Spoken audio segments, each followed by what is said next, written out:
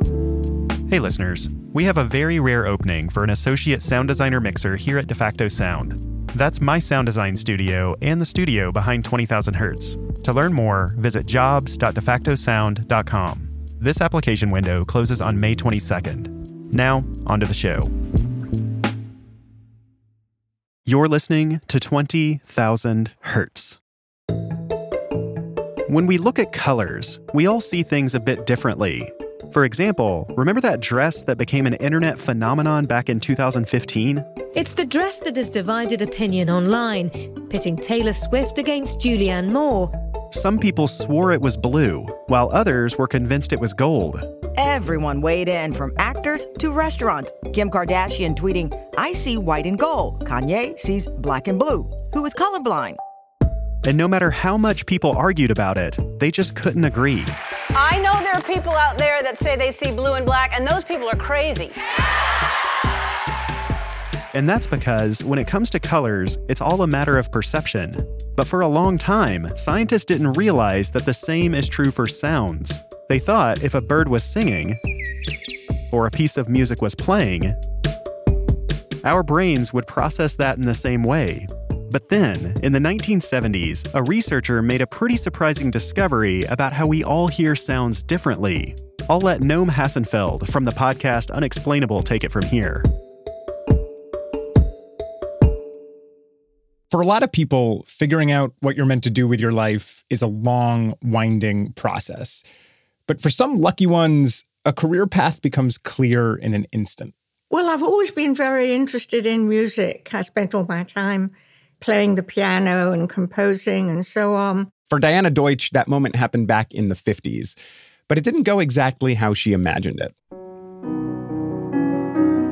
My music teacher performed at the BBC third program in the mornings. She was playing piano in a trio. And I was asked to be a page turner. Essentially, she'd be turning the pages of the sheet music so her teacher wouldn't have to stop playing. So I went up to BBC House, and I was all of 16 at the time and very excited about doing this.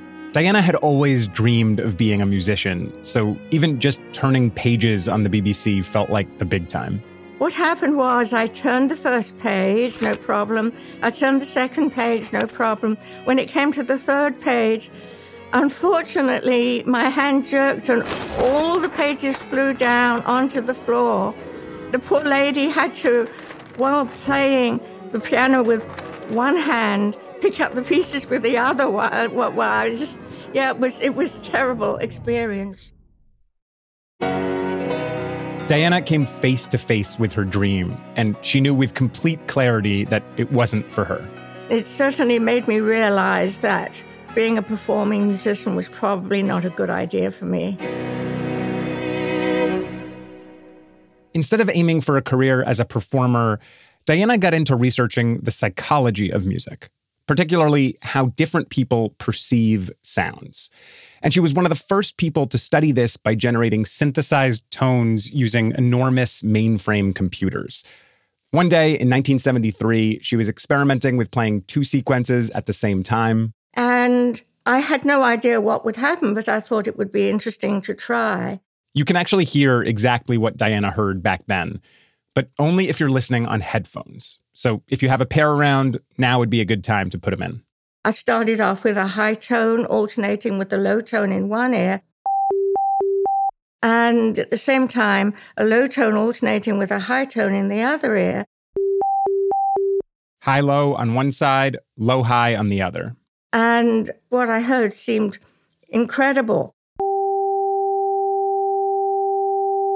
I heard a single high tone in my right ear that alternated with a single low tone in the left ear. Both ears were getting high-low sequences, but she wasn't hearing them in both ears. She only heard high tones on the right and low tones on the left. Just as a kind of knee-jerk reaction, I switched the headphones around, and it made no difference to what I perceived. The high tones remained in my right ear and the low tones remained in my left ear. If you have headphones on, flip them around. There's probably no difference. I went out into the corridor and pulled in as many people as I could. And by the end of that afternoon, I must have tested, I don't remember how many, but probably dozens of people.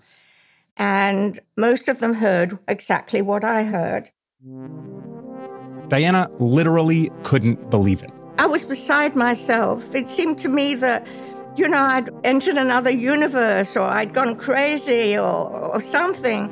It just seemed that the world had just turned upside down. To understand what causes this effect, it's important to remember what sound actually is. Sound is rapid changes in air pressure that happen when something is vibrating. Matthew Wynn, audiologist, University of Minnesota. So you can think of it in the same way that you think of a wave in a pond. None of the water particles move very far. They just sort of bob up and down, but they set a whole wave into motion. And it's like a domino effect moving through space. This pressure wave travels through the air. And then, a whole chain of events will set into motion in your ear.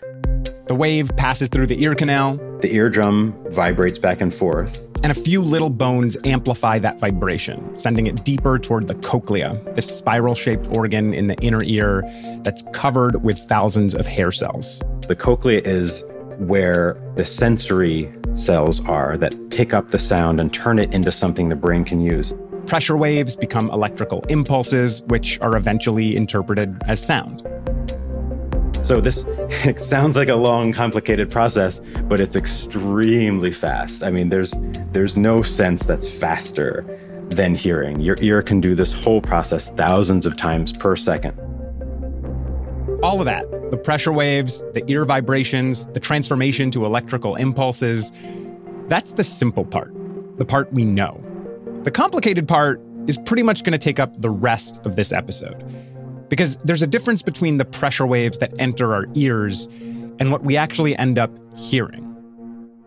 If we actually perceived every different sound that came in, we would be utterly confused. Take Matthew's voice, for example. Even in the room that I'm in right now, I'm just in a room in my house, there are echoes all around me because anytime you have a flat surface on a table, a wall, a computer screen, anything, the sound will, in fact, reflect off of it. All of these echoes bouncing around should theoretically make sounds really hard to locate in space. And so if we hear that and then hear another echo coming from the wall on my right, and then I hear an echo coming off the ceiling and then my table, how would I know which direction the sound is coming from? It's coming from all directions. But our brain has an answer. Thankfully, our brain knows sounds only come from one direction, and that's the only way the world makes sense. In order to function in the real world, our brain makes a guess. It perceives that first wave of sound coming in, and then every subsequent reflection of that sound, it's like saying, okay, I can suppress you, which is why a lot of people aren't even aware that there are echoes, because our brain is so good at suppressing them. Our brain essentially edits our auditory experience. The way I like to phrase it is that the brain is being nudged in a direction rather than just straight out reading the world. Which is exactly what Diana stumbled across that day in the 70s when she was flipping her headphones back and forth. It just seemed that the world had just turned upside down. These days, auditory illusions aren't as unheard of as they used to be. But Diana's a big reason why. She's now a psychology professor at UC San Diego, and she's been using computer-generated sounds to study the brain's editor for decades.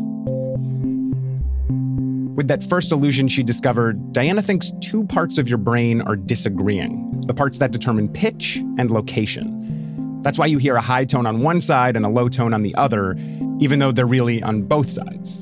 And after finding that first illusion, Diana couldn't stop thinking about it. Of course, I didn't sleep much that night. This can't be the only illusion that does this kind of thing. Diana started wondering whether she could design other illusions to learn more about the brain's internal machinery. In the same way as, if a piece of equipment such as a car breaks down, you can find out a lot about the way the car works just by fixing what went wrong. So she started brainstorming. I was sort of half asleep and I was imagining notes jumping around in space. And by the next morning, they had sort of crystallized into what I named the scale illusion. The scale illusion.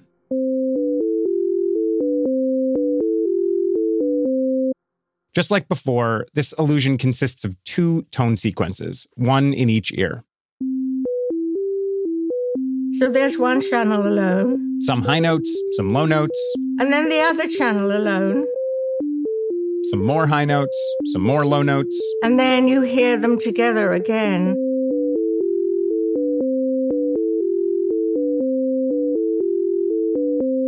If you're listening on headphones, you're probably hearing all the high notes on one side and all the low notes on the other, even though those notes are actually jumping from left to right.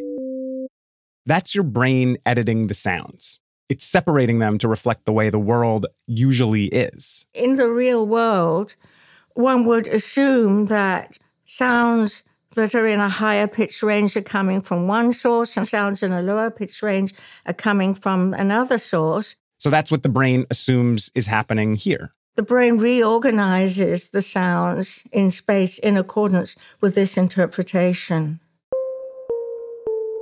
Just like removing echoes, this kind of brain editing would normally help you make sense of the world. But Diana's illusion is explicitly designed to fool the brain into making a wrong guess. And not everyone's brain makes the same guess. Left-handers as a group are likely to be hearing something different from right-handers as a group. Right-handers tend to hear high tones on the right side, but for left-handers, it's more complicated. They're likelier than other people to hear high tones on the left, or in even weirder ways. All of this reorganization, the way the brain edits our hearing to help us navigate the real world, it's sometimes called top-down processing. Top-down processing occurs when the brain uses expectation, experience, and also various principles of perceptual organization to influence what is perceived. Instead of bottom-up processing, which is sensing the world and then having that travel up to the brain, top-down processing means that our brain is influencing how we hear. To some extent, our brain is hearing what we are expecting to hear.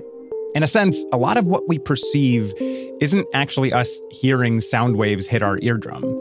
It's a prediction of what those waves should be. To illustrate this, Diana uses something called the mysterious melody. This is a well-known tune, but the notes are presented in different octaves. For all the non-music folks out there, an octave is basically a standard range of musical notes. In this illusion, the notes stay the same, but which range they're played in changes. So instead of playing do, re, mi in the same range with all the notes next to each other, you could play do, re, mi with the notes jumping into a different range.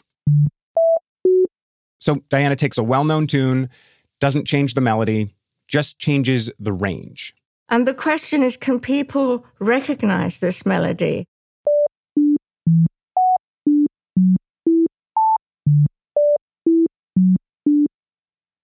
And in fact, people can't recognize the melody. Now listen to a simplified version of the same sequence. In this case, all the notes are in the same octave. Same range.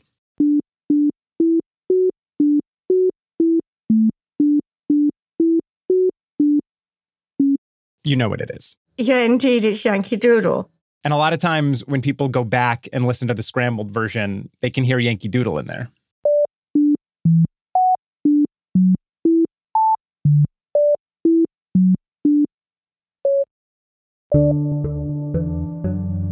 When you have a frame of reference for what you're hearing, when you have an expectation, it actually changes what you're hearing.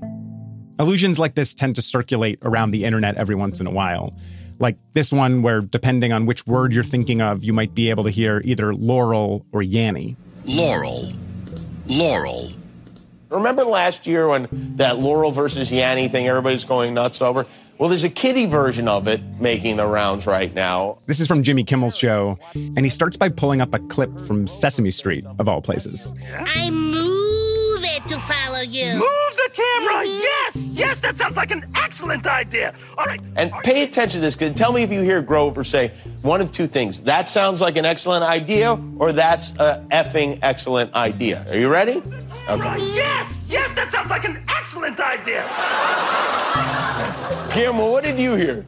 It's a excellent idea. You heard that? Yes, I did, yeah. It's the first time I heard it, I didn't hear a curse word at all. And then the next 12 times I watched it, the F word was all I heard. But just in case you want one more go at it, here's Grover maybe making a lot of parents upset. Yes, that sounds like an excellent idea. This type of misperception is true to an extent with all our senses. We've all seen visual illusions, or you might remember the debate around the dress. But Diana eventually found that the various ways our brain edits the world, they're not just due to hard-coded differences, like whether you're right or left-handed. Brain editing can vary from person to person based on life experience. To prove this, she asked listeners to determine whether a pattern is going up or going down. For people who know a bit of music theory, this interval is a tritone, which is exactly half of an octave. So to get from note to note, you travel the same distance whether you're going up or down. If you don't know that much about music, all you need to know is that this is a particularly ambiguous pattern. But Diana does something really interesting in her experiment here. She plays the melody in a bunch of registers at the same time. So you might have an extra hard time figuring out if it's rising or falling. And sure enough, you get huge differences from one individual to the other. And this is something that really does surprise people. I hear it going up, and Diana found that other people hear it going up, but some people hear it going down. What's truly mind-boggling is that Diana's found that the difference in how two people perceive this pattern, it might come down to where you grew up. Believe it or not, when Diana compared two groups, people from southern England and people from California, she found that the English people tended to hear this pattern as rising, whereas the Californians heard that same pattern as falling. Diana's hypothesis is that based on where you grow up, you tend to hear different pitches as low or high. It has to do with the pitch range of the speech to which you have been most frequently exposed, particularly in childhood.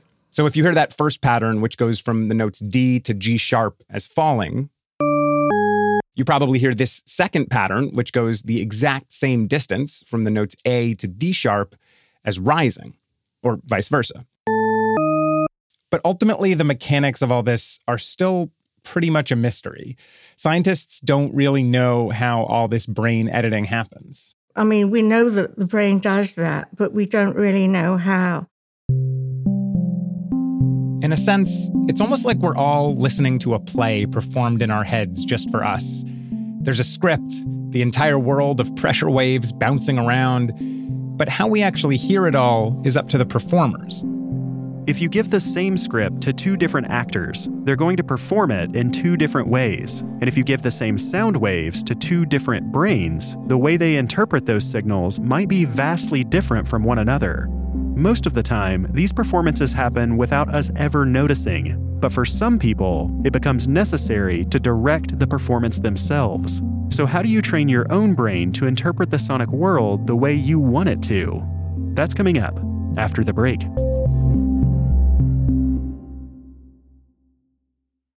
Congratulations to Bill Cates for getting last episode's mystery sound right. I'll see you again in 25 years.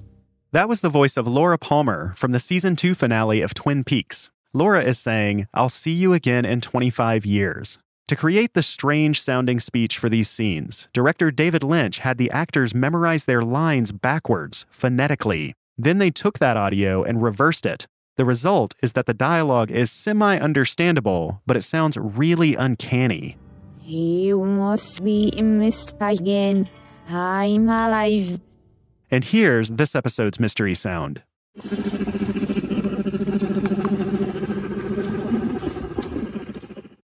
If you know what that sound is, submit your guess at the web address mystery.20k.org. Anyone who guesses it right will be entered to win a super soft 20,000 Hertz t-shirt. For me, the hardest part of hiring is narrowing down the search, and that's where Indeed can help. Indeed is your matching and hiring platform with over 350 million visitors every month. That makes it the world's largest platform for finding skilled staff. In fact, during the time it'll take me to read this ad, 23 people will have been hired on Indeed. Whenever we list a job, we get a lot of applications. So many of them are from brilliant and talented people. But it can be really hard to have those applications rise to the top. With Indeed's smart matching engine, that process becomes a lot easier. And over time, the matching engine learns your preferences. The more you use it, the more efficient it becomes. According to a recent Indeed survey, 93% of employers said that Indeed delivers the highest quality matches compared to other job sites. Right now, our listeners can get a $75 sponsored job credit at Indeed.com/Hertz. That's Indeed.com/HERTZ. Terms and conditions apply. Need to hire? You need Indeed. Until the 1970s, most researchers believed that we all experienced the sonic world in basically the same way. Of course, they knew that hearing could get damaged and fade with age. But when it came down to it, a car horn was a car horn, no matter who was hearing it.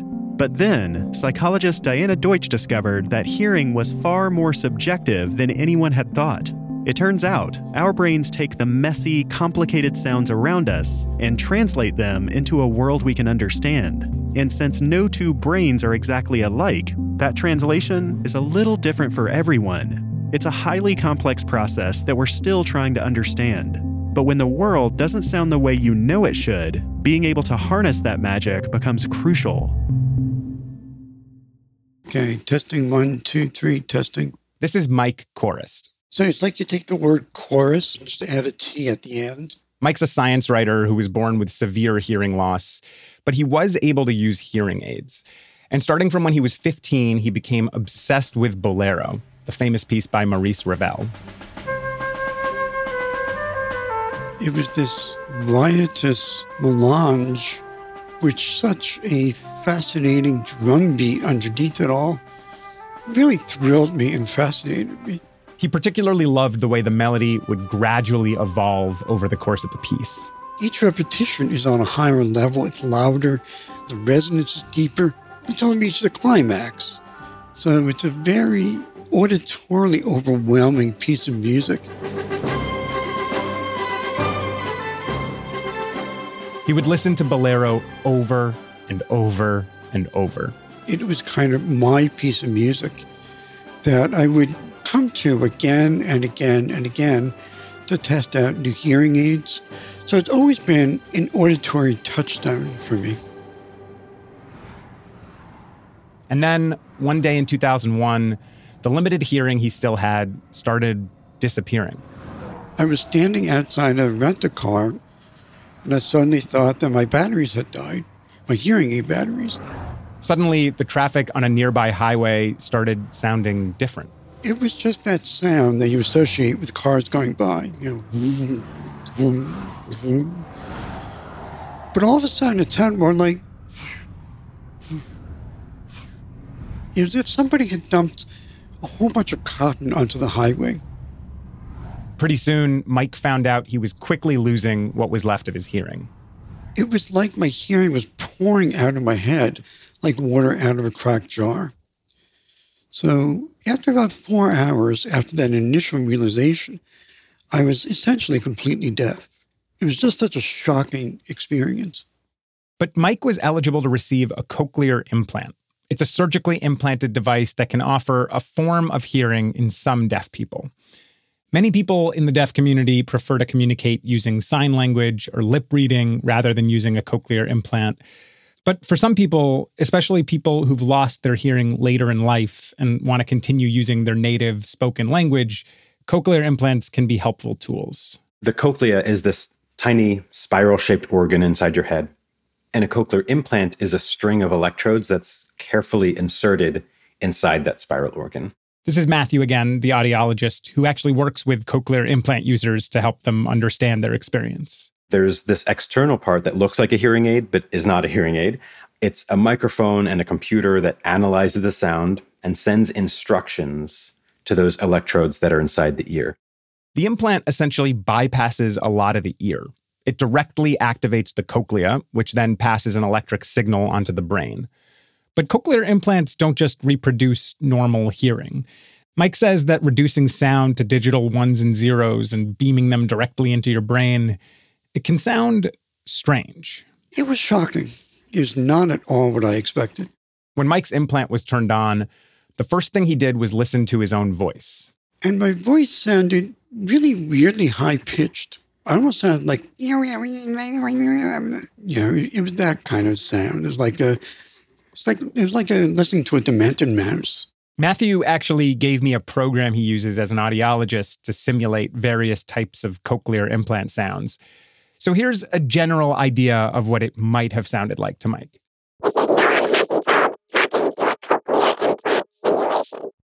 It was very upsetting. I thought the world would sound pretty much like I heard with hearing aids, just fuzzier. I was completely unprepared for the huge difference in pitches. Because of the way the implants are designed, they tend to make everything seem a bit high-pitched. So when you send a signal to any part of the cochlear implant, the brain will interpret that as a high-pitched sound, even if it's a low pitch. Which is why everything can sound all mousy. But the interesting thing is, within just a day or two, I started to hear low pitches again. And part of that was my brain adapting to it. My brain was saying, okay, this is my voice. I know it's supposed to be a low pitch. However, right now I'm hearing it as a high pitch. Never mind that. Because I know it's a low pitch, I'm going to interpret it as a low pitch. Essentially, Mike's brain was editing the world for him. So very quickly, my brain started figuring out, okay, the world sounds really weird, but I'm going to try to fit that into my preconception into what the world is supposed to sound like. He was taking command of his own top-down processing. So within hours, I stopped sounding like Mickey Mouse to myself. And then Mike started training. I got the audiobooks of the Winnie the Pooh books. And I remember the first time I put the tape into the cassette player and played Winnie the Pooh and some bees, I think that's the one. I couldn't make it out at all. It was just complete gibberish. But he also had the physical book, so he read along with the tape. So I was able to start matching up the weird input that I was getting with the words on the page that told me what that input meant. What about a story? Said Christopher Robin. Could you very sweetly tell Winnie the Pooh one? This is what the S sounds like. This is what the phoneme Pooh sounds like. Winnie the... So it is a process of remapping. According to Matthew, this process of brain remapping is a pretty normal experience for cochlear implant users. Any good audiologist would say to someone, if they're thinking about a cochlear implant, that when you first get it and it first is activated, you probably won't understand much at all. But over the first 6 months, maybe the first year, your brain learns to reorganize how it associates sound with meaning. Training's more accessible these days. It's certainly not as DIY as it was for Mike 20 years ago. But this kind of improvement can still be hard to believe. A lot of the people that I've worked with will say, now when I listen to my spouse, it sounds like her voice, which baffles all of us who work in this field, because if you look at how the ear's being activated, there's no explanation. I mean, not to be too on the nose, but it's unexplainable, right? So there's no way that could possibly be true, and yet a lot of people say it. Tweaking settings on the implant does make it work better, but that doesn't account for most of this incredible improvement. A lot of the success of the cochlear implant is really a testament to how strong the brain is working, rather than a reflection of the high quality of the sound input. Our brains have an almost uncanny ability to predict language and fill in gaps, even when we hear something muffled or distorted. But while cochlear implants work pretty well for speech, they don't work nearly as well for music. Music is just a much more complicated kind of sound. You need to distinguish melodies and harmonies and textures, and most fundamentally, pitches. And an implant only has a small number of electrodes. You have to simplify all the frequencies, and you can think of it as like pixelating the sound. Making this even harder Because the cochlea is filled with fluid, it's hard to use electrical pulses to stimulate the exact part that codes for the right frequency. Instead, the pulses kind of spread out around the part that codes for that frequency. Let me make an analogy. Suppose you're playing a note on the piano. You can be really careful and hit the exact key you want, or you can be kind of crude and put your whole hand down on the piano. Like, you're going to be in the right ballpark of the note, but you're not going to hit the exact note very clearly. So a cochlear implant is more like putting your whole hand down on the note. It's not a very precise frequency you're hearing. When you take all of this into account, translating music with a cochlear implant can seem almost impossible. The current design of cochlear implants isn't set up really for music. It's set up to understand speech. But I wanted my Bolero back.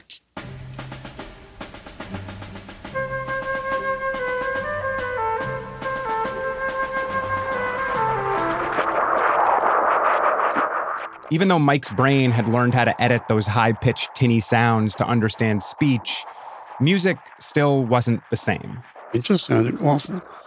I'm like, oh my God, you know. And it was really shocking because, like, even if it gets twice as good as this, it's still going to be awful. Even if it gets 3 times as this, it's still going to be awful. It was really bad. Mike upgraded the hardware of his cochlear implant. He upgraded the software. He even volunteered as a guinea pig for some tests on new equipment. So I would put on a set of headphones. I'd hear the set of beeps and boops. I'm like, okay, which song is that? I'd like, I don't know. It was like, could anybody know? And for me, this was a very deeply frustrating kind of experiment because I know Twinkle, Twinkle, Little Star. I was like, that doesn't sound like Twinkle, Twinkle, Little Star to me. How could this sound like Twinkle, Twinkle, Little Star to anybody else?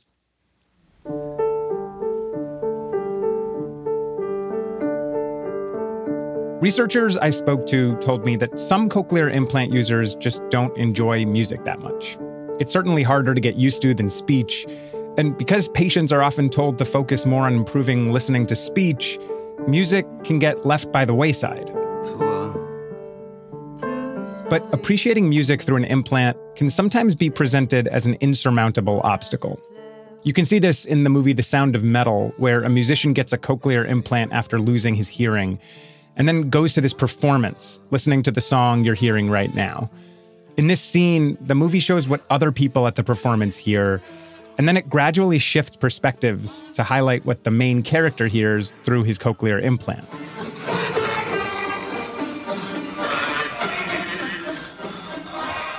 The performance is so upsetting for the main character that he ultimately takes his processor off. He essentially decides not to use his implant anymore. You can find a lot of simulations online like this. So I asked Mike if these kind of simulations, or even ones like the simulations I created of a distorted voice or a distorted bolero for this episode, if they seem like accurate representations of what music sounds like through an implant. I think you have to be extremely careful when listening to these simulations because basically what those simulations are telling you is this is what the software is giving to the user, okay? That's not the same thing as what the user hears. These are two very different things. You know, when I listen to these simulations, and I have listened to them, it does sound a lot like what I heard on day 1. It does not sound like what I hear in year 20. For Mike, this was a combination of training himself with careful listening, but also tweaking the settings of the implant. Because with a lot of practice and effort and time, the experience of listening to music can improve. Yeah, I would listen to music over and over again. And I would try tweaking different settings. And I would go to my audiologist and I would say, these pitches sound really fuzzy to me. Can you do something about that? And so she would tweak how much electricity went to different electrodes. And so this was an iterative process that went on and is still going on.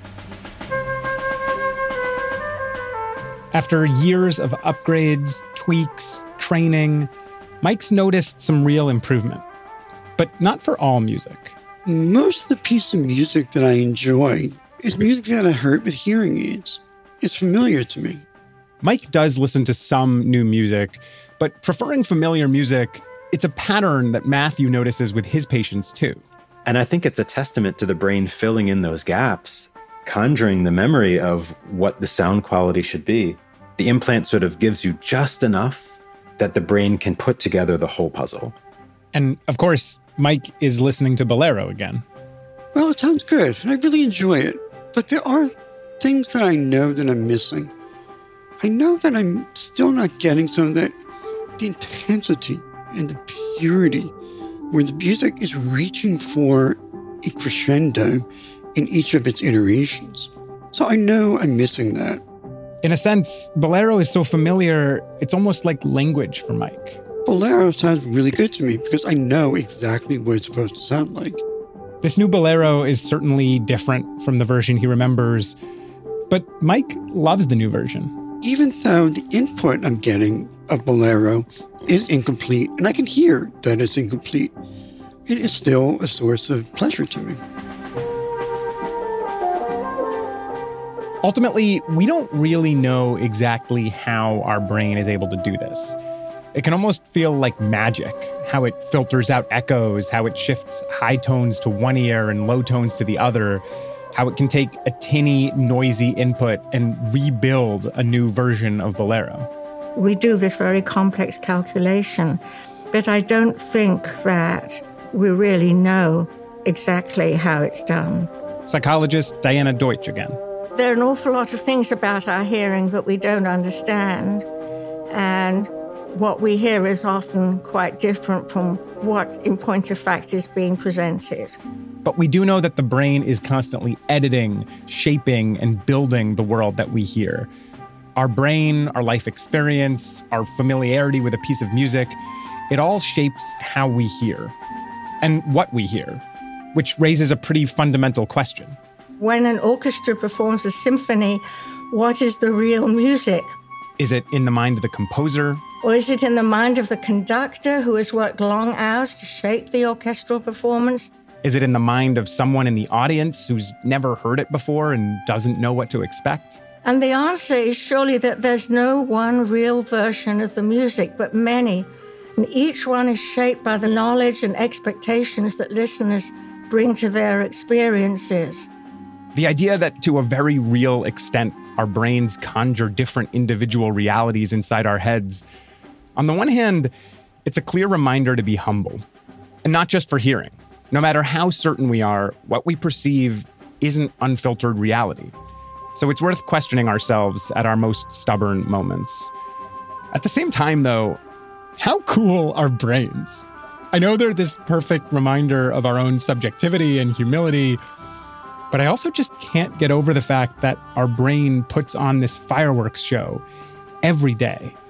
And that a lot of people using a cochlear implant can tap into this almost magic ability to translate a few electrodes into this new, emotionally satisfying experience without scientists really knowing how the whole thing works.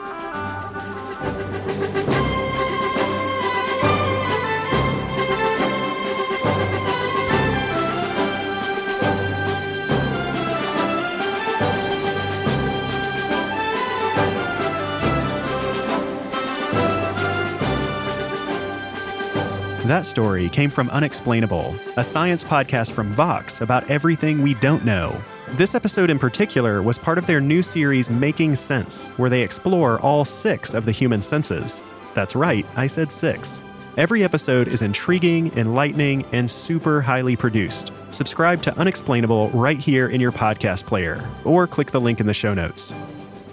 20,000 Hertz is produced out of the sound design studios of De Facto Sound. To hear our latest sonic creations, visit defactosound.com. This episode was edited by Catherine Wells, Meredith Hodnott, and Brian Resnick. It was produced and scored by me, Noam Hassenfeld. Christian Ayala handled the mixing and sound design with an ear from Afim Shapiro. Richard Sima checked the facts. Tori Dominguez is our audio fellow. Manding Nguyen is keeping things sunny. And Bird Pinkerton is dreaming of bioluminescence.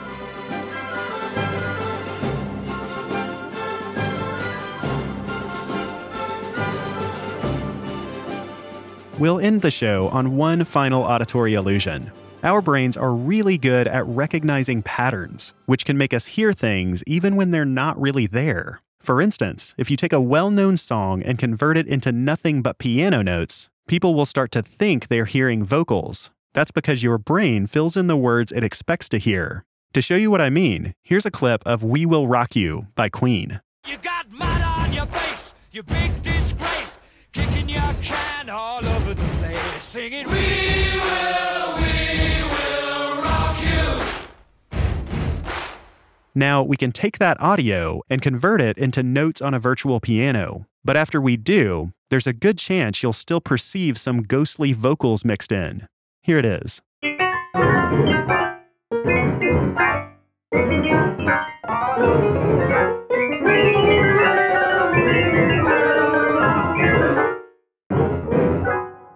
Thanks for listening.